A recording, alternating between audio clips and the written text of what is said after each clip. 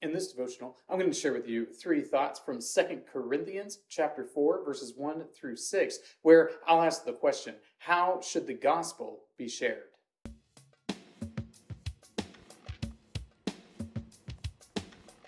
2 Corinthians chapter 4, verses 1 through 6 says, "Therefore, having this ministry by the mercy of God, we do not lose heart, but we have renounced disgraceful, underhanded ways. We refuse to practice cunning or to tamper with God's word, but by the open statement of truth, we would commend ourselves to everyone's conscience in the sight of God. And even if our gospel is veiled, it is veiled only to those who are perishing. In their case, the God of this world has blinded the minds of the unbelievers to keep them from seeing the light of the gospel of the glory of Christ, who is the image of God. For what we proclaim is not ourselves, but Jesus Christ as Lord, with ourselves as your servants for Jesus' sake. For God, who said, 'Let light shine out of darkness,' has shone in our hearts to give the light of the knowledge of the glory of God in the face of Jesus Christ."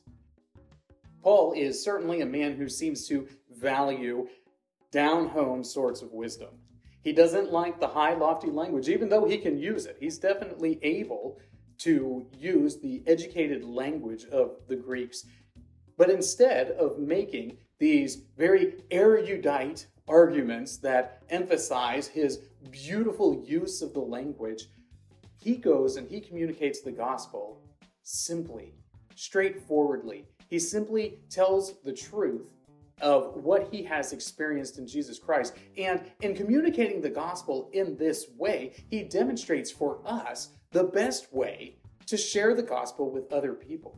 Because when we share the gospel simply in a straightforward manner, we trust that the Lord is the one who is bringing about the results, and that it isn't our effective use of language or rhetoric that is bringing people to faith in Jesus Christ. With this concept in mind, here are three thoughts from 2 Corinthians chapter 4, verses 1 through 6. Thought number 1, straightforward. Paul says that he didn't practice cunning in order to convince people to come to the gospel. He didn't do the bait and switch saying, I'm going to talk about this thing, but then I'm really going to talk about this thing over here. He didn't use any sorts of tricks, whether they are a part of his argumentative style or any other means to fool people. He straightforwardly communicated the gospel of Jesus Christ. He would take that which is known through the law or general revelation and then extrapolate from that the beauty of Jesus Christ and what he has done in the world. And this is something that we ought to do when we communicate the gospel. We don't need some huge, large program in order to communicate what Jesus Christ has done. We simply need to proclaim him and him crucified. When we do that in a straightforward manner, we are trusting that it is the Lord who is bringing about the transformation in the life of the individual. Thought number 2, tell the truth. Paul, when he is communicating the gospel to people, when he is proclaiming what Jesus Christ has done, isn't trying to obscure the truth. In fact, he is relying on the fact that what he's saying is true to be the selling point of what he's doing. He isn't trying to sell himself. He isn't trying to show somebody just how great they can have it. They can have a lifestyle like him if they just obey the gospel. He doesn't do any of that. He simply communicates his experience of Jesus Christ. He tells the truth. And that's all we need to do when we share the gospel as well. We just need to state that which has been clearly articulated for us in the scriptures. That's all we need to do. Tell the truth. And as we do so, the Lord will utilize our communication of true things to bring about the restoration of that individual.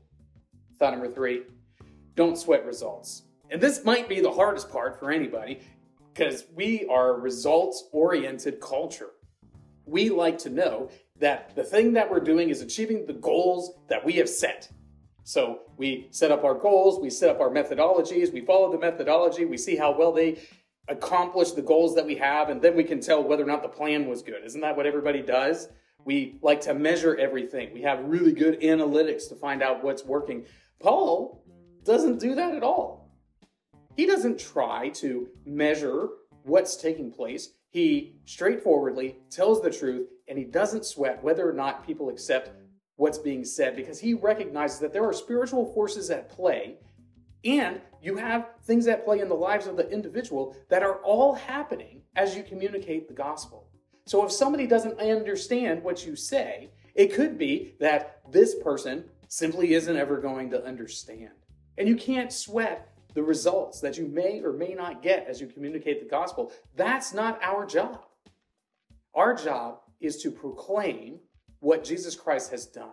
And as we do so, we trust that the Lord will bring about precisely what he means to in each and every one of those circumstances. These three thoughts come to you from the assigned reading of 2 Corinthians chapters 4 and 5.